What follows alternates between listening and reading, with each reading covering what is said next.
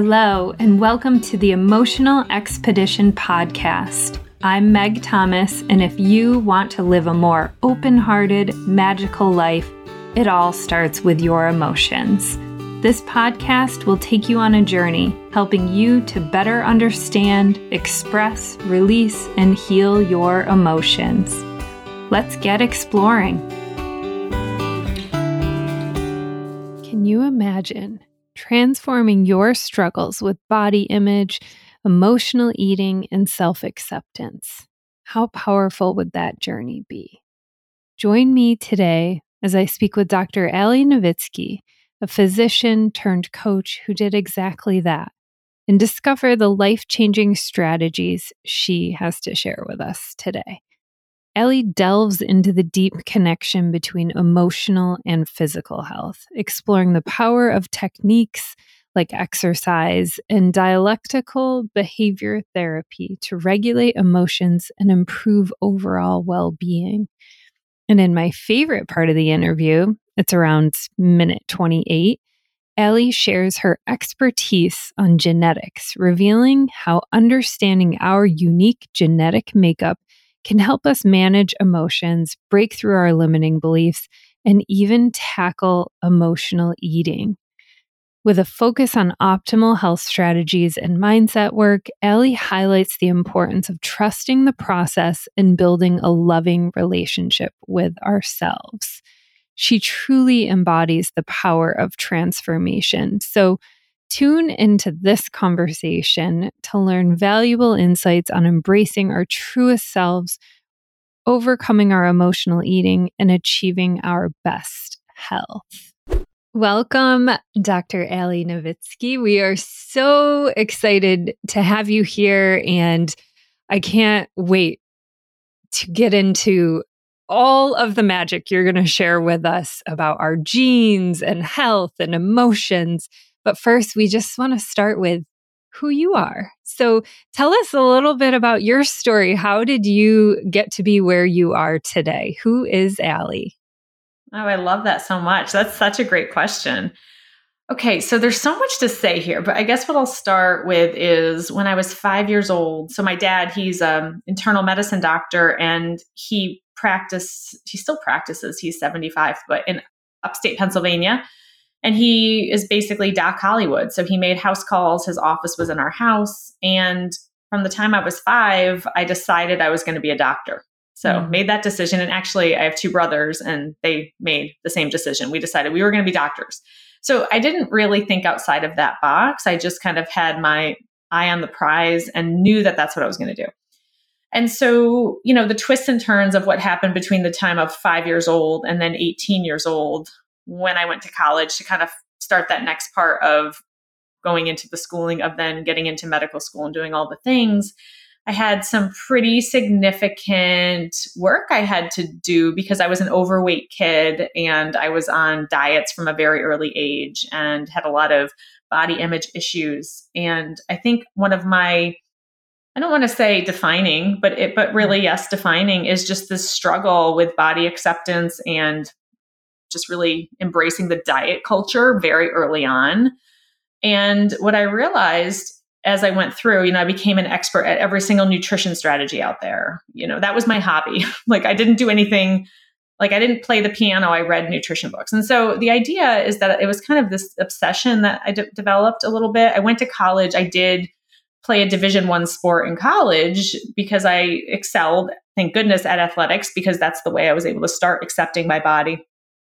And then by the time I got to college, there was some major emotional turmoil that happened. I had a coach who was psychologically abusive. I mean, he really was. And it threw me, I've never had controversy in that kind of way. Mm-hmm. And so I was dealing with not being happy with myself physically. I was an emotional mess and I had 0 tools. Well, what happened was I still pursued my dream. I still got into medical school. And once I hit medical school, I started to gain more confidence. And what I decided is I was going to start breaking rules because diet culture was never going to work. Embracing the diet culture was not really authentically who I was. And so how can I figure out how to do it differently? And so I took all the knowledge that I learn through all the different things. And I really found a way to find just mindful, intuitive eating with some structure.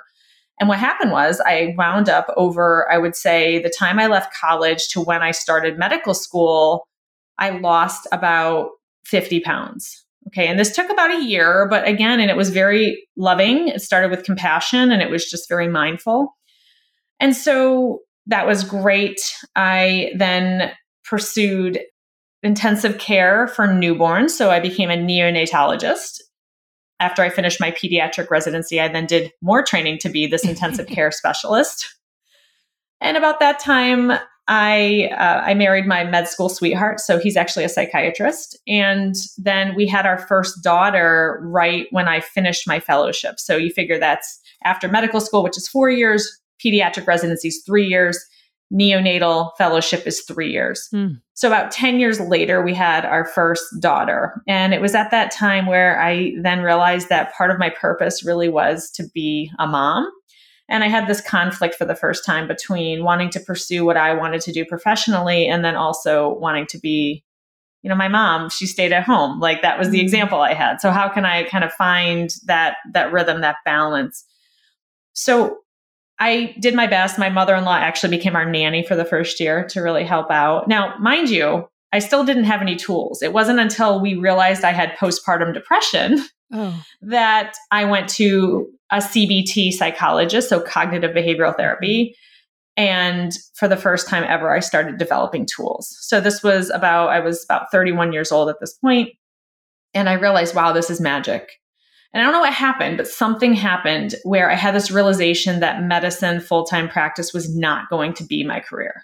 Yeah. It literally hit me because my passion was really health, preventative health, being that best optimal version of ourselves.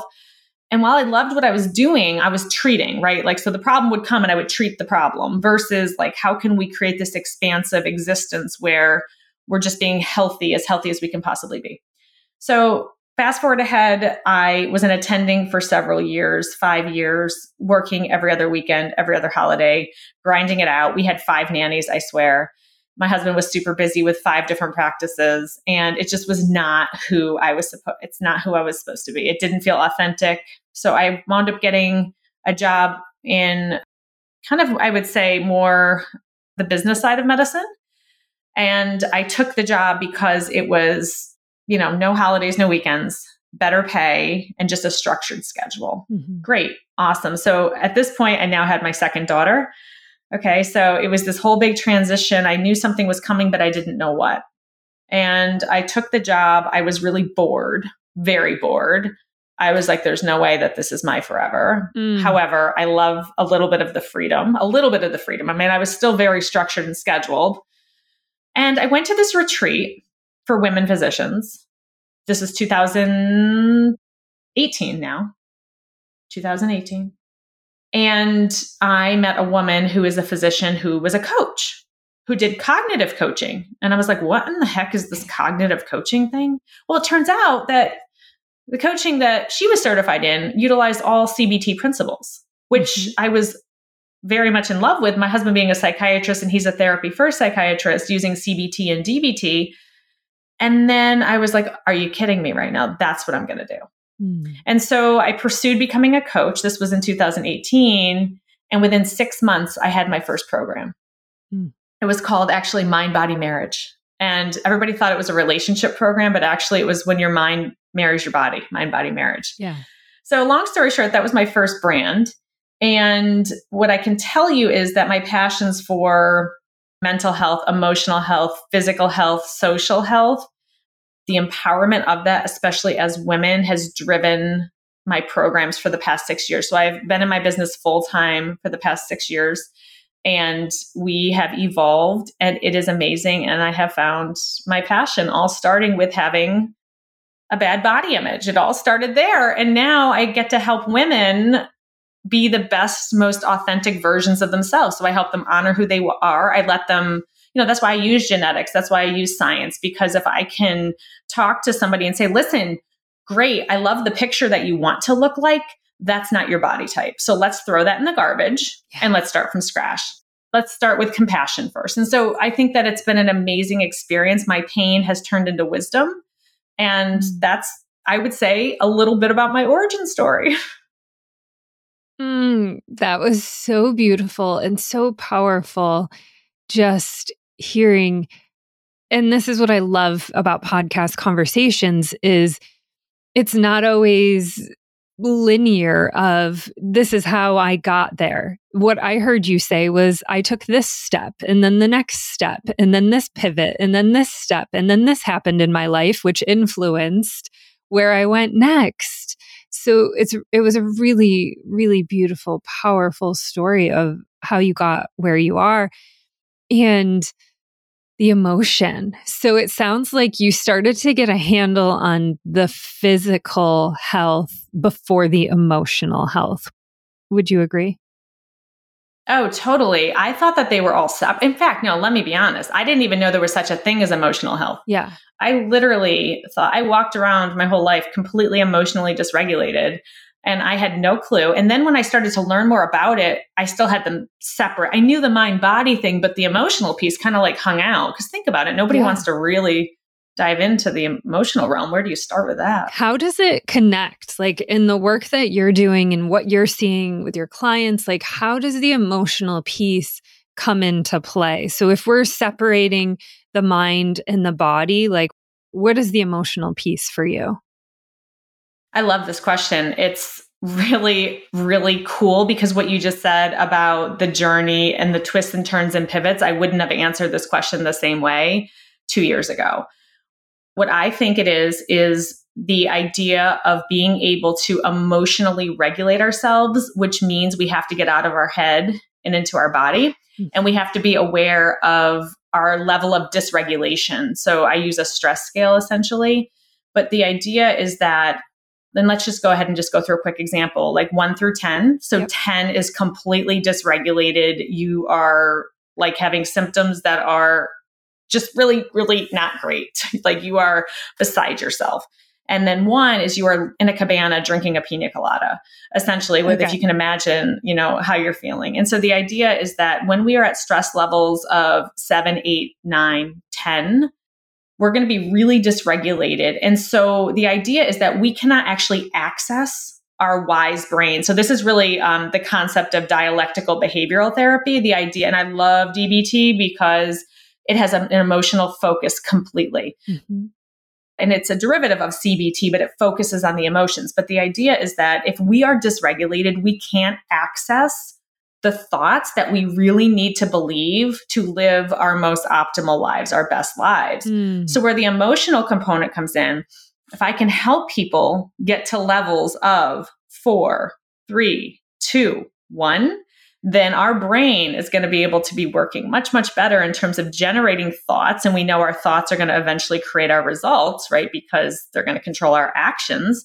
And so the beautiful thing is that I institute techniques for emotional regulation. And one of the biggest ones that I use is actually exercise. And so a lot of people think, like exercise is well, let's just put it this way. Exercise can help you reduce almost every chronic illness out there, number one. But number two, instead of being in the diet culture and using it as a form to change how our body looks, let's use it to change how our body feels. And so the exercise component, in fact, when I first started, my coaching calls would start with a workout. I would help people to get as regulated as possible. And then we would go into the coaching call. So the real answer is that by being really aware of that emotional side first, we're going to be able to connect with our thoughts more. And then our mind and our body is going to be more willing to want to connect together. I love that. I've never heard anybody say it in that way of pairing. I've never thought of a coaching call having a workout first, but it makes sense of why retreats, I'll start with yoga, then move into meditation, so it's that. And I love the book Burnout by Emily and Amelia Nagoski. And so I am right there with you. I talk about it on this podcast all the time. The number one way to move emotions through the body is physical.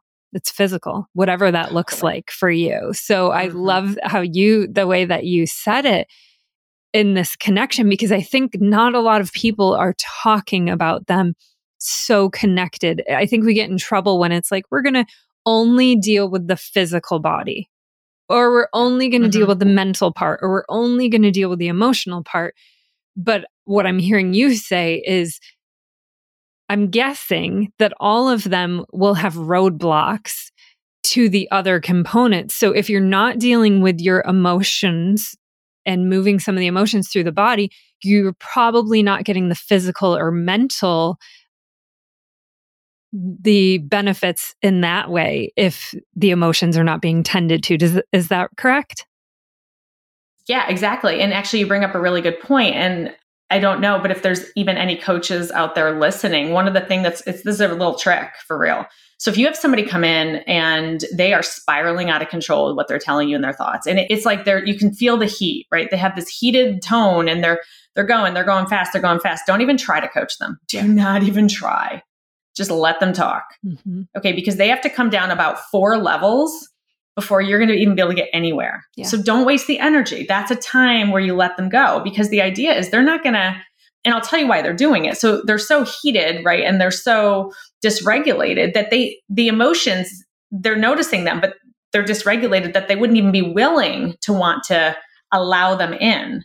So the way that we work this is that many people avoid the emotional work. And those are the ones that are coming back to you week after week, and they're still dealing with the same thought because they can't go to how badly that thought makes them feel. You have to go there. Like, you have to say, okay, this is my thought. I'm aware, and this is how it makes me feel. And I can feel that emotion. And so the other thing too, is you need to give people strategy to how to feel the emotion, because people say, oh, feel your feelings. It's like, okay, great. And how in the heck do I do that? Yeah. And so the technique, and really what we know to be true, is that if we can recognize, we have to decrease the intensity of the emotion. So if we recognize the emotion, so where is it in our body, right? A lot of times you can't say what the emotion is, but you can start to describe it. And then the more we do this, and we can describe and put colors and shapes and movements to these emotions, eventually we'll be able to name them. And when you name an emotion, it's going to, right? You can decrease the intensity of that emotion. It's actually 50%. Yeah. So then the other really cool trick is if you can get somebody to name the emotion, they're like, I'm pissed, I'm angry. And they can say that, they've already decreased. Then 90 seconds is the magic window. Yes. If we can wait 90 seconds and allow that in, a human can only feel max intensity for 90 seconds. You're going to decrease the intensity even more, probably about another 50%. So now you have somebody who has a much lower intensity of the emotion. And it's kind of like when you're introducing food to toddlers. It's like, okay, here's a pea, have the pea. Yep. You're not giving them a cup of peas, right? So it's like, okay, here's a little bit of the emotion. You feel that? You got this. Yeah. Here's 2 peas. Here's a little bit more. Great. See, you're safe. And so this is how we go about the process of starting to allow those feelings in.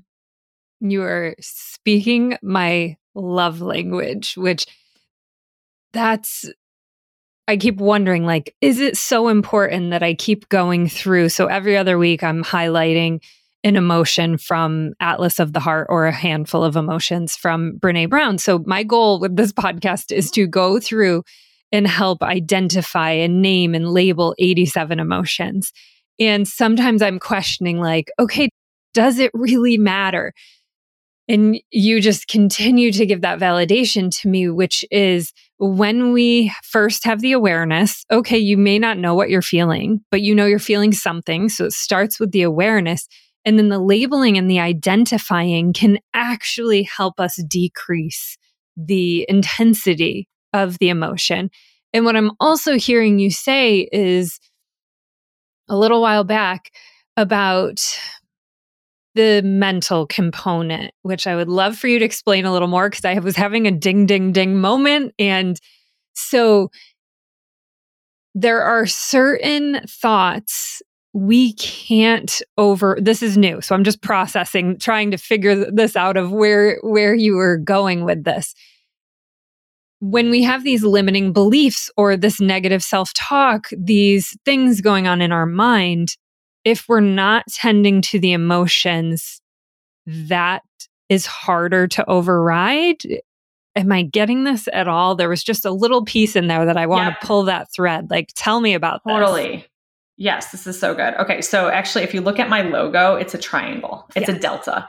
And that's because delta means change. And actually, the CBT triad is a triangle because CBT, what it says, and this is the pure definition of CBT, cognitive behavioral therapy, your thoughts create your feelings, create your behaviors. Okay. So it's this triangle and it's this loop. Now we know to go one way. We know that our thoughts create our feelings, create our behaviors. But the other thing I want to offer is that our feelings can also create more thoughts. So if you're feeling really anxious, right? So let's say that you're thinking, oh my goodness, the gate is open and the dog just went outside and you feel really anxious. Yep. Right? Because you're thinking the dog's going to run away and you're feeling anxious. Well, that feeling of anxiety, so our brains are smart and they want to try to clump everything together. So if you're feeling anxious, your brain is going to run through every other thought that you've ever thought of. Well, not all of them, but several thoughts that you've thought of before that have made you anxious because it likes to compartmentalize it. So the idea, what we're saying is that limiting belief. So let's just go a little bit deeper. This will make a whole lot more sense if I do that. So CBT is vast. And one of the really cool things about it is that within our thoughts, right, we know that we need to correct the limiting beliefs because if we don't correct the limiting beliefs, and these are typically our automatic thoughts. So these are thoughts, something happened a long, long time ago. We created beliefs about it, and then it just became our reality. Yep. Now, thought distortions, right, go in with the thoughts. And so there's many different thought distortions, and you're going to recognize some of them. So all or none thinking, should statements, mental filter. This is when we always focus on the negative, disqualifying the positive, heaven's reward fallacy. It has a lot to do with delayed gratification. We have personalization. We have blaming. We have jumping to conclusions. There's more. There's many, many more. So the idea is that typically the thoughts that we have are going to fall within one of these distorted thought patterns. Okay. So I think what you're asking, and correct me if I'm wrong. So if we are not aware of the thought, and that's why I really break it down and talk about thought distortions, because those thoughts we're having, so if you just dump all your thoughts down and look at them, you could probably come up with a distortion in the ones that are limiting for you. There is some distortion there. Mm-hmm. When we do that process and we become aware, we take ownership to say, this thought is creating what for me? And the next part is with CBT is it's the feeling. So this distorted thought is creating this particular feeling. And a lot of times individuals can't tell me what it's creating. And so we have to go through, okay, where is it in your body? What color is it, right? Until they can actually name it. Okay. When they make that connection, when they can make that the thought is in fact creating the feeling, that's when the magic happens, because that's when they start to take ownership for their thoughts and they can start to say, listen, this is an automatic thought. If I could create an automatic thought because I learned something years and years and years ago, and this just became a belief, I could reverse it. So this is where we create alternative thoughts. So the work with CBT is to identify the limiting beliefs, the automatic thoughts. Yep. I like to throw in the thought distortion piece because I think it makes people feel empowered. And then from there we say, okay, and it's creating this feeling. I have two choices. Do I want to feel this way or do I not want to feel this way? Right? If I don't want to feel this way, then we have to go back and we have to recreate something different that we feel. Now, here's the cool part. When I was a new coach, I was done there. I was done. I was like, okay, great. So let's create a new thought. Great. How do you feel? You feel good? Good. Look at your result. And I thought I was an awesome coach. No, I was just getting started. Mm-hmm. What I realized is that we have to then help the person process the emotion. Because if they can just tell you what the emotion is and decide they don't want to feel it and then change the thought to get a different emotion, I'm sorry, but that's tripping the wire. That's not going to fix the core problem. Versus if we say, listen, so I have people go through and I say, what's your most uncomfortable emotion? And everybody thinks it's going to be like dread and fear and all those things. Mine's Do you want anger. to know what the most common one? Yours is anger. Okay, I have to tell you something about anger. Don't let me forget because it's so good. Mm-hmm. Mine is restlessness. Oh my gosh, it is the worst. It is because it's like I'm getting a tattoo for days and it's just scratching and it's not going away and there's nothing that can take it away. It's restlessness for me. So anger, that's really cool. Yeah.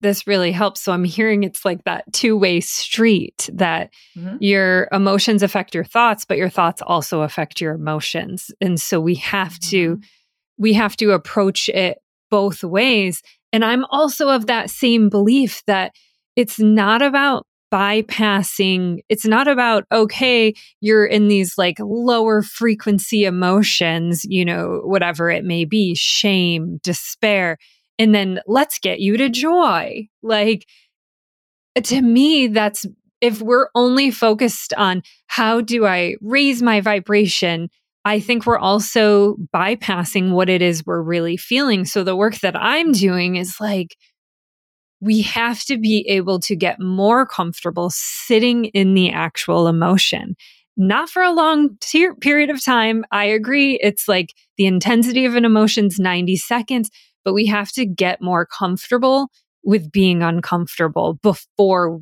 we try to transform or move it. Yeah. I love it.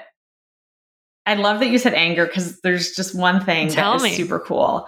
So this changed everything for me when I learned this. And so I'm a person who never embraced my anger because I was always very much a people pleaser. I was the peacemaker in the family, the whole bit. Don't ever call me angry. Like, don't ever, nope. Yeah. Yep. Yep. And so the really cool thing is that we get to embrace our anger, and particularly as women, we need to do it more. And what I like to say is that when you feel angry, it's actually an alarm clock going off saying a boundary was just crossed for you.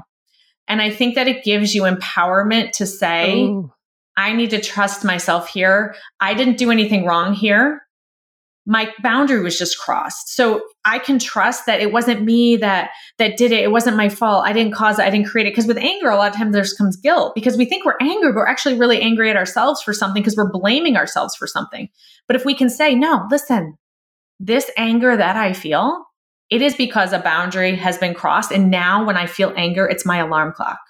I love that, because to me, I'm also hearing when another person makes me angry, I don't have to look at them and like demonize them. It's, they just crossed a boundary. And then you can ask yourself the question, was that boundary expressed? Did they even know that boundary existed? So it takes off some of that like blaming another person as well. Ooh, that's good. It takes the ownership back. You get to own your anger. Yeah. You get to make, and so I say for women, it's honestly, when you said that, I was super pumped, because I think having anger be a common emotion, a lot of women are afraid to say they don't want to be the one who has anger issues, but actually it's brilliant. Yeah. It's brilliant for women. If women are angry, it's brilliant. And what you just said, like being able to channel that in a way, because you have to take emotional ownership for it. Because yes, it's not, you're right, demonizing the other person. No, we don't blame. We say, listen, there was a boundary, neutral, right? Boundary. It's a boundary. It was crossed. Did I express it? Yes or no? If I did, fine. We take it up this way. If I didn't express it, fine. I probably need to let people know that I have this particular expectation. This is so good. Okay. The question I've been dying to ask you is about genes. And I heard you speak on this, and then of course went down a rabbit hole and listened to some of your podcasts about it. So this was new information for me. So meeting you, I had never heard this before. So our genes can tell us some things about our emotions, about empathy, emotional eating. Bring us there. We want to go down the rabbit hole with you. I love this rabbit hole, by the way. It's one of my favorite ones to talk about. So, and let me just back it up for 1 second. The reason why I got interested in genetics, there's two reasons. So the first reason is because when I was going through a lot of that work on body acceptance and being able to help people meet their optimal health goals that aren't going to be what you find in a BMI chart, aren't going to be what you find in a magazine, aren't going to be the typical broadcasted, wow, this means true health. It was for people to really embrace who they were. And so why not figure out who you are at the cellular level? And that's what genetics does. We know things about ourselves that we otherwise would not know. And to be quite honest with you, it gives us a ton of validation. So that was the first part. The second part is my husband was already using genetic testing to help his patients get on the right medications. So he's fit therapy first, but when he prescribes medications, he wants to make sure that their genetics are going to be in alignment with being able to work with that medication. And a lot of times with psych meds, like you need to have particular genetic variants or not variants for a med to work. Like, for example, SSRIs don't work for everybody. And that's why a lot of times he'll have people come for a second opinion and they wind up getting another diagnosis, but it's not another diagnosis. They're just not on the right med. Yeah.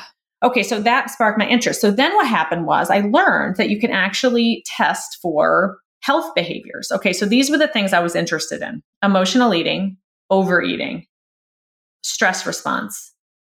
Also, besides the stress response, the idea of, the empathy, because I knew there was an empathy gene, but I didn't really understand how was that impacted when we're talking about all this emotional stuff. I mean, I knew it was related, but I didn't really know. And so the way that I like to sum up my genetics talk is like this. A lot of times when I say there's a variant, I don't mean that there's anything wrong with you. I just mean that the way your DNA is coded, you're going to respond differently in terms of certain mental health behaviors. So let me start off with BDNF first, because I think this one's really cool. So BDNF is brain-derived neurotrophic factor. And essentially this molecule, if you can think of having like miracle grow for your brain, this is what BDNF is, okay? And so it allows us to soak in memories. It allows us to retain memories. It allows us to have a more even mood. And the idea is that some of us have a variant where we actually have low BDNF. And so our memory is impaired. We don't have even temperament really. And there are things we can do. So these are my people where I'm saying, listen, exercise is non-negotiable for you because BDNF increases when we exercise. And also like there's supplements you can take, which, for example, like microdose lithium. And it's not the regular lithium you're thinking of. It's like the kind you go to CVS and buy. And these things really nourish the miracle grow in your brain.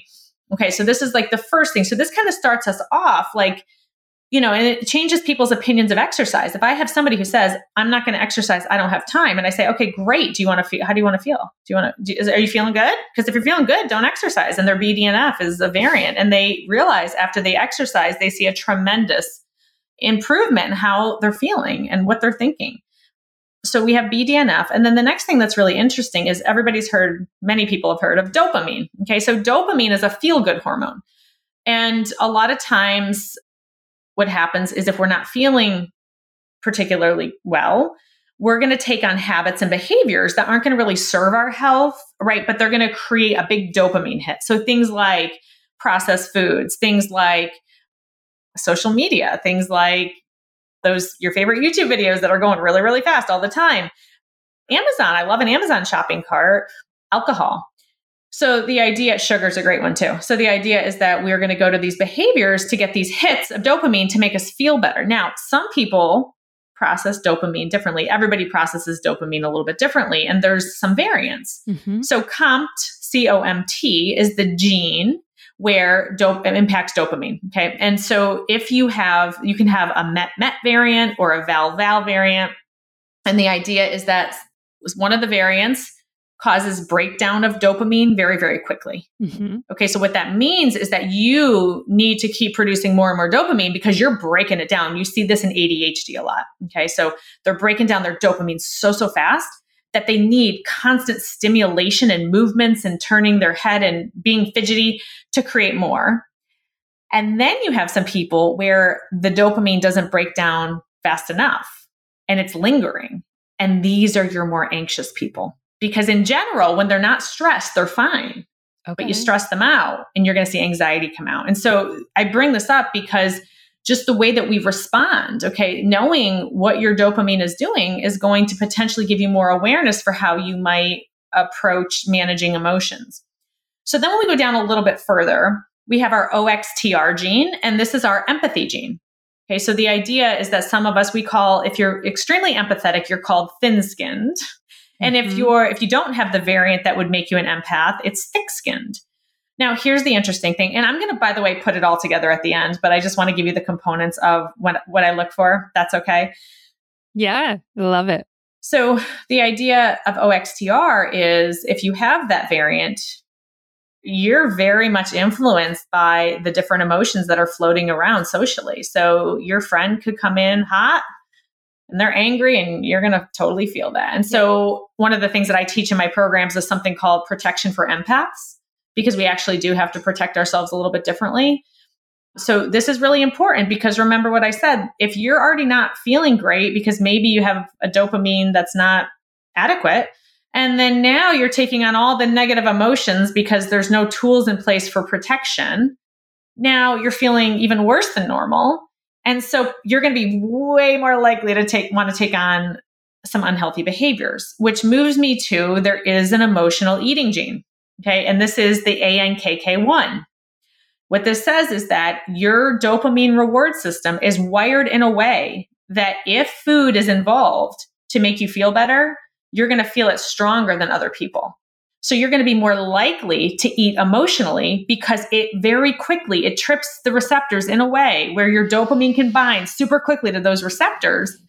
And it's like your brain thinks of food and you feel better even before eating the food. And so we're more prone to eat emotionally. So you can see then, if you're taking on all the emotions of the world, okay, and you know what's going to make you feel better, you better believe you're going to be more of an emotional eater. And so I think a lot of people completely blame themselves and say, oh my gosh, I'm flawed, I'm weak, something's wrong with me, I can't talk about my emotional eating. But there's a huge reason, and I see this all the time in my programs.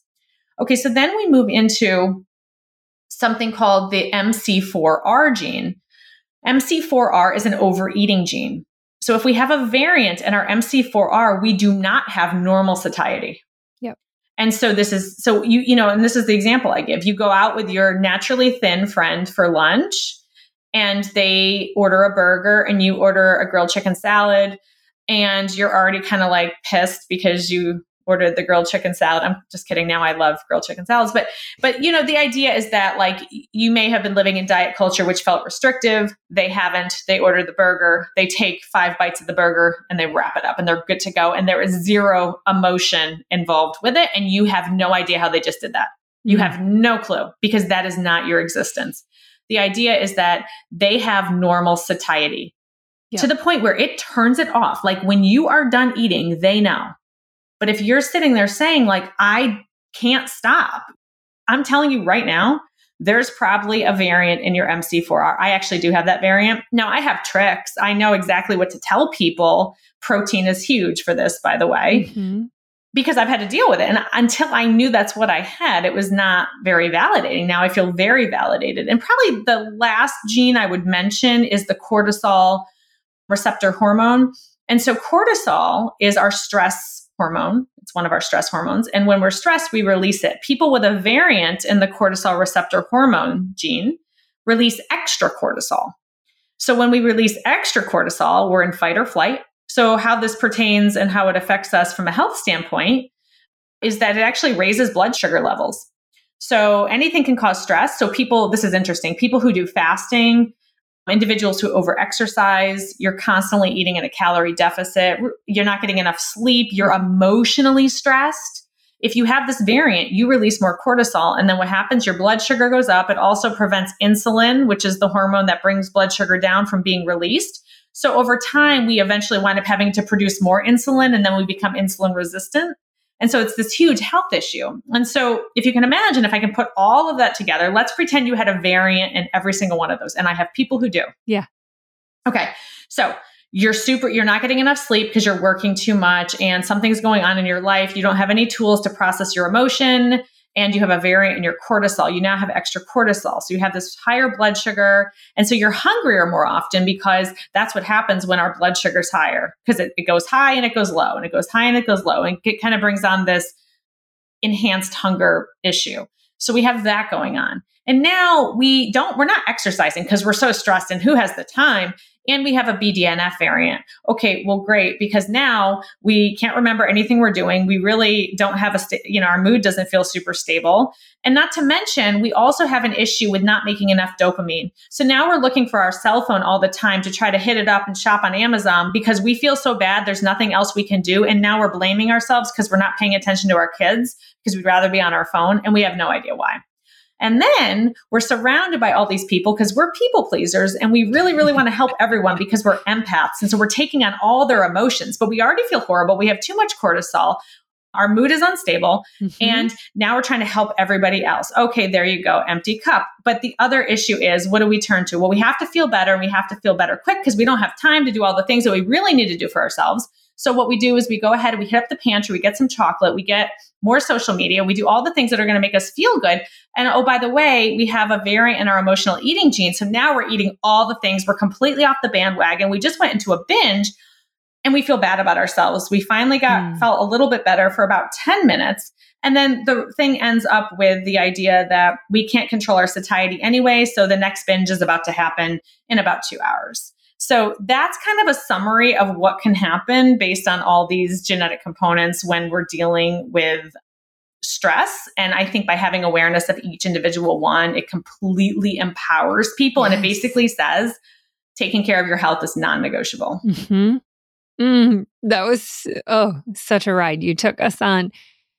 So this is similar with everything I feel about emotions, is the knowledge is actually the power. That the more, if you know and understand this about yourself, you can then work with it in a way that if you have no clue. So is this an easy thing to get tested for? Like, what does that process look like?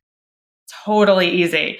Amazon.com. When you're not feeling so great, go and know. It's called, so I'll tell you the company because I don't have any financial relationship. However, I love the company. So it's called Genomind. So Genomind. If you literally go to Amazon and type in mental health map, you can order one for about $250. It's a cheek swab. It's not a blood draw. Yep. You do the cheek swab, you send it back, you get your information. The beautiful thing is I know the founders of the company. Actually, one of the scientists who created it has come into my groups to actually give lectures. You can get a consult with him just by buying the kit. And I did run a program on this, and I do it from time to time. Mm-hmm. I don't want to have one currently running. However, I will tell you, just by getting the kit and having the consult, you could, and listening to your podcast right now, literally, you could put together a lot of information about yourself. So amazing. And so this person that you just walked us through, if they had all of these genes turned on in this way, where do you suggest they start? So the first step would be take the test, have this awareness, but is there hope for that person? Is there hope for the person who is deeply sensitive and empathetic and overeats because that's what our genes are telling us to do? This makes so much sense. So what would you say? What would you say is next? So good. And I love your question because I would love to say it's loaded, but it's not, because there's a clear answer. It's not an easy answer, but I will go through all of it because there's a solution. There's strategies for every single one, because I wouldn't tell you the data if I couldn't help you with the data, right? Because that's useless, right? So why would I want you to know if I can't help you with it? So the idea is this, that I've never seen one person have all those variants. Yeah. Right. I've never seen that. Right. Yep. So typically they'll have what I call is my trifecta. So the person coming to me is going to have typically, they're going to have their dopamine is going to be off. They're going to have their emotional eating gene off. They're going to have their overeating gene off. Those are my top 3 usually. And they're always typically empathetic. So maybe those 4, right? And so the idea is, yes, there is. So the first idea is awareness. And I think it's really coming to a place of forgiveness and compassion first. So I think the work is, okay, this is where we're at. This is what we're dealing with. Let me clear out the filthy garage of thoughts of all the things that I was blaming myself for. We need to release that right now because we didn't have the data. Those were old beliefs before we have the data. Now we have the data. So it's this kind of romance you have to create with yourself, and you have to be willing to have your own back on the journey. So then the next piece is, just by committing to very simple health strategies, you will pretty much overcome every single one of them. And so let me explain. And that's why one of the reasons why my program is created the way it is. So the idea is, so it's mental, emotional, physical, and social health. That's how I talk about optimal health. So when we're talking about physical health, right, I don't talk about weight. I could care less what you weigh. I'm talking about body composition. And I don't even care what your percent body fat is. I care if your skeletal muscle is greater than your body fat. Okay. And that's a very reasonable goal for most people. It really is. I mean, a lot of the women that are trying to even maybe get leaner in my groups, they're already there. And then we have to go through this whole thing of, okay, great, you can, and are you willing to live that lifestyle? But the whole idea behind that is when we're talking about the health behaviors is if they are trying to lose body fat, okay, if they have a variant in the overeating gene, that's the biggest one we're going to have to deal with. So we need to really focus on hunger hormone regulation. And this is going to have everything to do with our, it's going to be protein. It's going to be decreasing added sugar. It's going to be limiting alcohol. I didn't say get rid of alcohol, but it's going to be limiting it. And then it's going to be also kind of cueing into your hunger cues. Now, this is where it gets a little tricky. So getting hungry first is not the problem for people with a variant in their overeating gene, the MC4R, but observing for fullness is. Yep. And so what we do is we say, listen, here's your protein requirement for the day. I don't care about anything else, but I need you to hit this one goal. When they do that, we are able to help them really control that satiety more. So it's a lot more of the hunger hormone regulation. And then there's a lot of different fancy terms like ghrelin is our hunger hormone and leptin is the opposing hormone that is stored in our body fat. And the idea is when we lose body fat, that leptin level gets lower, which makes our ghrelin level get higher. And then we get hungrier. So we have to help them manage their hunger, which we're definitely able to easily do. The next part is really going to be the mindset work. And when I talk about the mindset work, so a lot of it is when I talk about that dopamine, those dopamine levels being off. Okay, they have to be diving into what are the beliefs that are limiting them to make them feel the way that they are so they can be completely aware of the existence that they're creating. So when we go into the mental health piece, it's about being completely aware of those thoughts. And that's going to really help with even like the BDNF I talked about, even then the dopamine. And there's other ones, but we don't have to go too deep into that. The emotional work is going to be the emotional processing. So emotional eating, even if you're a predisposition to that, that's not a sentence for you. Like you just have to reprogram your brain. That's all you have to do. What I'm saying is that it's not like you're going to have a problem. What it says is you're predisposed to want to use food in this way, and we can switch that behavior. And we do that by what we talked about earlier. We decrease the intensity of what they're feeling so they can start to slowly allow that emotion in. And we do that time and time and time and time and time again. We do more work with urges. So we learn how to really like allow urges and what that looks like. And then I'd say over about 6-month time period, it takes about 6 months, they're reprogrammed. We can reprogram them. So there's hope there for sure. And then what I'd say is like the empathy piece. That's like a lot of work again with the social health, right? So the social health I throw in there because that's boundaries. So we have to be able to protect our emotions with those boundaries, especially if you're an empath. I mean, because you are going to be impacted. I actually work very little one-on-one now, very little for this reason. I am so empathetic that it is an energy drain for me. And what happens is I can't serve my groups where I have more impact in the way that I really, really want to. So I do a lot of group-based work because I have extremely high energy in a group. A one-on-one, I'm taking it in. And so I do take about 4 clients a year. Yeah. Makes total sense. I'm thinking about a lot of the fertility clients that I have and how those one-on-one conversations, like I can only do so many in a day or in a week because of that, being so empathetic. Yeah. And I have to take care of myself in all of these ways to be able to even have those conversations. Yeah. That's absolutely right. In fact, some of my closest clients, so I also have a mastermind group, which is a really close group. And I have, they see all my different one-on-one coaches for their one-on-one coaching. And then I do quarterly sessions with them. Amazing. And that was a big change because I was doing all of their sessions before. And I actually had to be really honest and say that for me to continue this work, I can't do it this is way. Absolutely the way. And they get it. Like they totally get it. And they still have plenty of access to me and the whole bit. And I mean, they, it's amazing, but that actual really getting in there to me and my personal life and what it does for my energy, because if you tell me, I'm in it with you. And so you're right. I can absolutely relate to that too. How can people find you? What are you working on? What do you want to share with the world? And we'll have everything in the show notes for you. Thank you so much. Well, so my brand that I've been operating under for years is Life Coaching for Women Physicians. And we're about to make a big announcement. We're actually rebranding, which is amazing. It feels so great to me. It feels authentic. And while we do maintain, we have amazing physician clients and we have physician specific programs because we offer continuing medical education in our programs. I'm actually creating a program right now that's going to be able to serve all women who want optimal health, mental, emotional, physical, social, optimal health. And we're actually doing it in a really cool way. So we're going to be doing our business as the Fit Collective. And essentially, we have just created a custom app. And so we're going to be able to reach women where we're right there with you in a group setting based, with the app. And we're going to be able to take all of our principles and put them right in there. So that's coming in about August. But right now, lifecoachingforwomenphysicians.com is my website. We're going to be shifting it soon.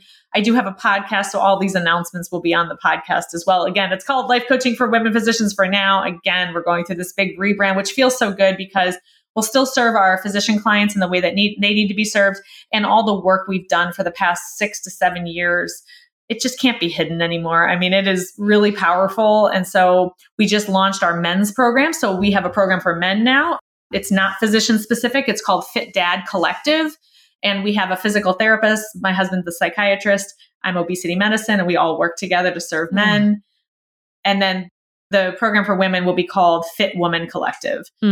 Exercise, nutrition, hunger hormone regulation, mindset work within a community. And we're going to price that extremely reasonable. One of the things we really decided is it's super important for us to have this accessible to people, like at a price that is, it's a no-brainer price because it's that important. It is that important. Yeah. When does that launch? I'm super intrigued for myself. Yeah. Yeah. Mm-hmm. So I'm hoping to have it up by August, maybe like even late July. I want to have it up ASAP because we're ready to go for the rebrand. We just have to get our new website up and then the program's ready. I mean, it's pretty awesome. So this particular program, the Fit Woman Collective, essentially what you're looking at is it'll be run by myself and then my pelvic floor physical therapist. And so what you can expect is when you go into the app, you have your monthly programming. And essentially what it is, it's Daria, my other exercise coach, Margie, and then myself. We do one pelvic floor PT 30-minute session every week, and then 2 full body strength training workouts every single week. And we actually record these on demand. So we do like the mindset coaching while we're working out with you. So that's 3 days a week. And then we do every week, you get a little snippet of a lot of the, I don't want to call it content. That sounds boring. You get to be with us every week as we release something really special to you. And then we do a couple of coaching Q&A calls, live calls every single month. And then we're within a community setting. So you get to there's a discussion board and we don't allow, it's for people that want to grow. We don't tolerate, we're no, this is a safe zone. Mm-hmm. We're really proud, but we're going to be offering it for $59 a month. Wow. Yeah. Yeah. Okay. Mm-hmm. So it's going to be and we are so pumped that we're so excited. I've had other memberships. I've had every price point. Yep, and what I can tell you is this work needs to be to the masses of women who care about their health. This is amazing. This was such an incredible conversation. Let's finish with a couple rapid fires. Okay. Awesome. What is your favorite book? I have to tell you that I don't have one because I don't read that much. Yeah, great answer. We'll take it. So the next question, what are you currently reading? Are you currently reading anything? I mean, can I tell you about the book that I've purchased but have not yet read? Absolutely. Mm-hmm. Okay. So let me recommend it to you all as well. So it's called The Comeback Summer by Allie Brady. And it's essentially about 2 sisters who one is naturally thin and one is not naturally thin. And it's all about this journey and their different experiences. And it comes to this part about body acceptance. But I can tell you the author, she actually wrote, I'm getting chills because she actually had an article published in Today. And essentially she described how as she was writing the book, she still doesn't have that body acceptance she wishes she does have. And she never wrote a character where she didn't have it figured out and she had to be that character in the book and she still hasn't gotten it. And I think that's where we all live and lie. And so I have the book ready to rock, The Comeback Summer. Okay. And I plan to read it. Okay. Maybe at some point. I like it. We'll check it out too. What is one thing you know for sure? One thing that I know for sure is that we just have to trust the process because there's no definites. I mean, we think there's a destination. Is there? I don't know. I feel like it's all about embracing the journey, trust the process, learning like the little pivots, the turns, the twists, making relationships, the feelings up and down, all those things. That's the magic. So you have to trust the process, enjoy the journey. Yeah, that's big. That's big. And do you have a favorite quote, something you'd like to leave us with? Yeah. So you are a masterpiece and you can also be a work in progress. Wow. Thank you, Allie, so much for this conversation. There was just so much wealth of information and just further confirmation of it's all connected. The mind, the body, the emotions, all of it. And we need to look at all of these pieces. So I'll have links to everything in the show notes, but thank you for this conversation. Thank you so much for having me. It was truly a pleasure. So thank you. Thank you so much for tuning into the episode, and I hope you enjoyed it as much as I did. If you're ready to dive deeper into your own emotional expedition, I invite you to join me in an intimate 8-week virtual book study of Brené Brown's Atlas of the Heart. And in case you're not quite ready to join the study, I wanted to share a free offering that I often suggest to people as a little bit of a compass to get them started on their emotional journey: the meditation to alleviate stress. You can find the meditation and the book study linked below. I'm so grateful you're here. Thank you for listening. And if you loved this episode, will you please share it with a friend or two? Be sure to rate, review, and follow the show on Spotify, Apple Podcasts, or wherever you get your podcasts, so you're sure to never miss a single episode.